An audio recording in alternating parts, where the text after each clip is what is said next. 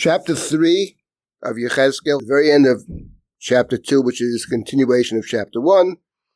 V'yato ben adam shma et asher ani medaber elecha, al ti meri kebeit hameri, p'tzei picha v'echol et asher ani noten elecha. So Yechezkel is commanded, don't be rebellious like the rebellious breed that I send you to. Open up your mouth and eat what I give you.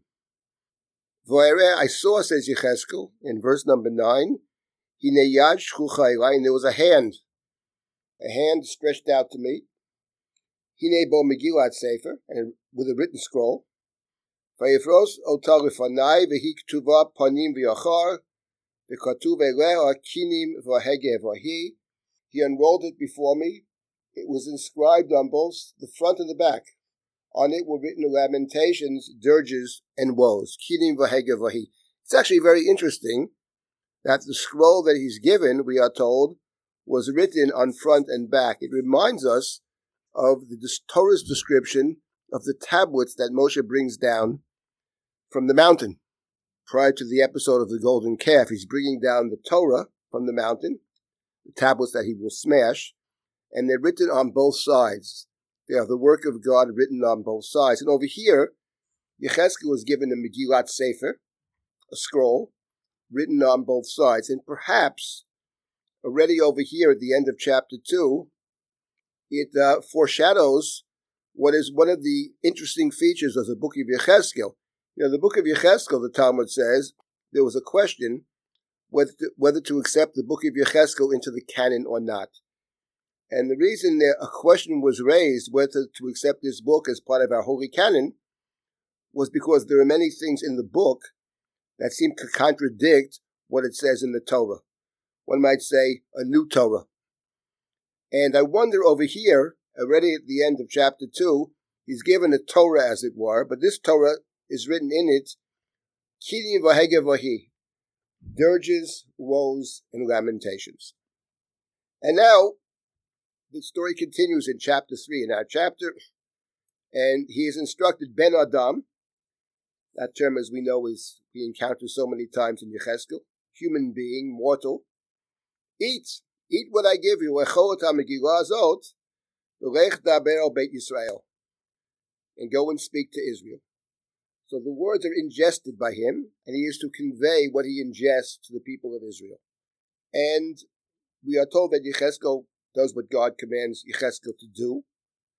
V'avtach et pi, v'yomer elai Ben Adam, bitnecha teachel u'meyacha t'malei et ha-megillah azot, asher ani noten elecha v'ochla, v'hatihi b'fi kedvash u'matok. I ate it at God's command, and it tasted as sweet as honey. And what's interesting here is that here it speaks of Yechezkel eating the scroll. One might say ingesting the prophecy.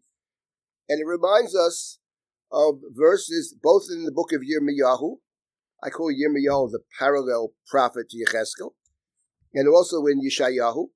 In those stories, God places the prophecy in the mouth of, or touches the mouth of Yeshayahu in chapter 6. In the case of Yirmiyahu, God, one might say, puts the prophecy in his mouth, but he doesn't swallow the prophecy.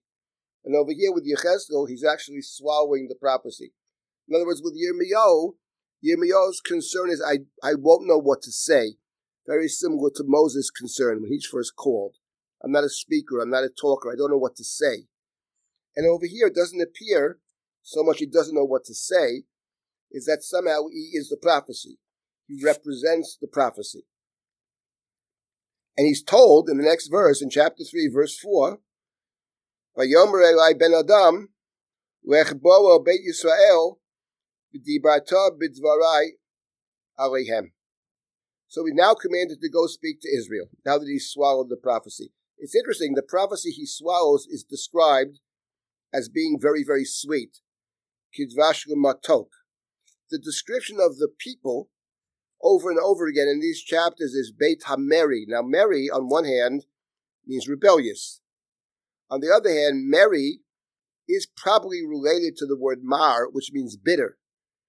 What is sweet to him is bitter to the others. In other words, what you have in Yechezkel, actually, unlike Yirmiyahu, and this is very central, is that with Yirmiyahu, there's always a sense of deep empathy. Yirmiyahu empathizes with the people.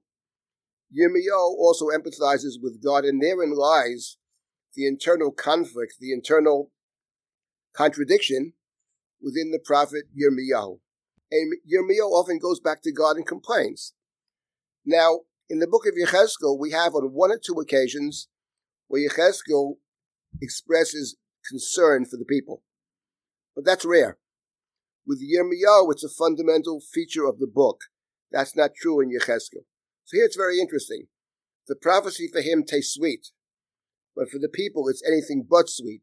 Kinim v'hege v'hi, woes and lamentations, one might say, Beit HaMeri, the bitter house. For the bitter house, there are bitter tidings. In any event, Yechezkel is to go to the people and to speak to the people. And chapter 3 continues, Ki lo elam im kesafa uchvedei lashon ata kivdei lashon ata shaluach al Beit Yisrael. You're not being sent to a people who are of unintelligible speech and difficult language, but rather to the house of Israel. You're not being sent, the text continues, elamim rabim im kesafa v'chivdei lashon. You're not being sent to other peoples who will not understand your language, and you don't understand their language. Those people who can't understand well would obey what you say. It's paradoxical. The people that understand you, they're not going to listen to you. They can hear in the sense of hearing, but not hearing in the sense of understanding or sense of obedience. This too reminds us of verses in Yeshayahu, where the prophet speaks about going to the people, but the people not actually understanding what you're saying, not being able to appreciate what you're saying. And that prophecy of Yeshayahu, which is in the Ashkenazic tradition, the Haftorah, for the beginning of the book of Exodus, suggests that actually the prophecy of the prophet, those to whom the prophecy is given, ostensibly won't understand, but the young children, the babies, they are the ones who might understand. And that's the Haftorah for the beginning of the book of Exodus, because in fact, Moshe is being sent to deliver Israel from bondage, but much more than that, he has a vision for the future, but at the end of the day, the community that actually will be able to fulfill Moses' vision are not the people he takes out of Egypt. Those people will not understand, will not be able to make it to the promised land. It's rather the next generation. Over here is different. Same kind of language, but over here, the people who understand your words specifically are the ones who are not going to be able to fulfill the prophecy, won't be able to obey, to listen, and therefore won't be able to change. And here, the text continues in chapter 3, verse number 8, Hinei notati et panecha chazokim liyumat b'neihem, get mitzchacha chazak liyumat mitzcham. Kishamir chazak mitzar notati mitzchecha, lo tira otam, v'lo techat b'neihem, ki beit merihema. And God says to Yechezkel, I will make your face as hard as theirs, your forehead as brazen as theirs, like adamant, harder than flint. Do not fear them. Do not be dismayed by them, though they are a rebellious breed, or perhaps for they are a rebellious breed. And here, too, I think we have an interesting difference between Yirmiyahu on one hand and Yechezkel on the other. It is true that God says to Yechezkel, don't be afraid. That we have in Yechezkel, that we certainly have in Yirmiyahu. What we don't find in Yechezkel are statements like, I will save you, I will deliver you. That we don't have. There's never a sense in the book of Yechezkel that Yechezkel is in danger. There's no danger. In the case of Yirmiyahu, the tragic figure of Yirmiyahu, God says there will be danger. And in fact, in the book of Yirmiyahu, there's a lot of danger. He's almost killed on more than one occasion. He's jailed several times. So there's a real sense in Yirmiyahu of being in danger. In the sense of Yechezkel, it's more that he's an outsider. In the language of the text, sofer, a seer, a scout, a lookout. You are to be there to represent me, says God. They will know the prophet is in their midst. They'll understand my path, and they will have been warned. Now, as far as the community is concerned, they're not going to listen to what you say. However, in the book of Ezekiel, it is true that even though the community is not going to listen, but there is a chance that the individual may listen.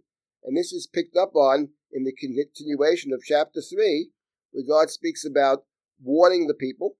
If you don't warn them, you're going to be held responsible for their crimes. But if you warn them, and somebody actually listens to what you're saying and repents, that's all positive. So there is a sense that repentance is possible, perhaps on the individual level. But for the community, God instructs Ezekiel, they are in fact the rebellious house.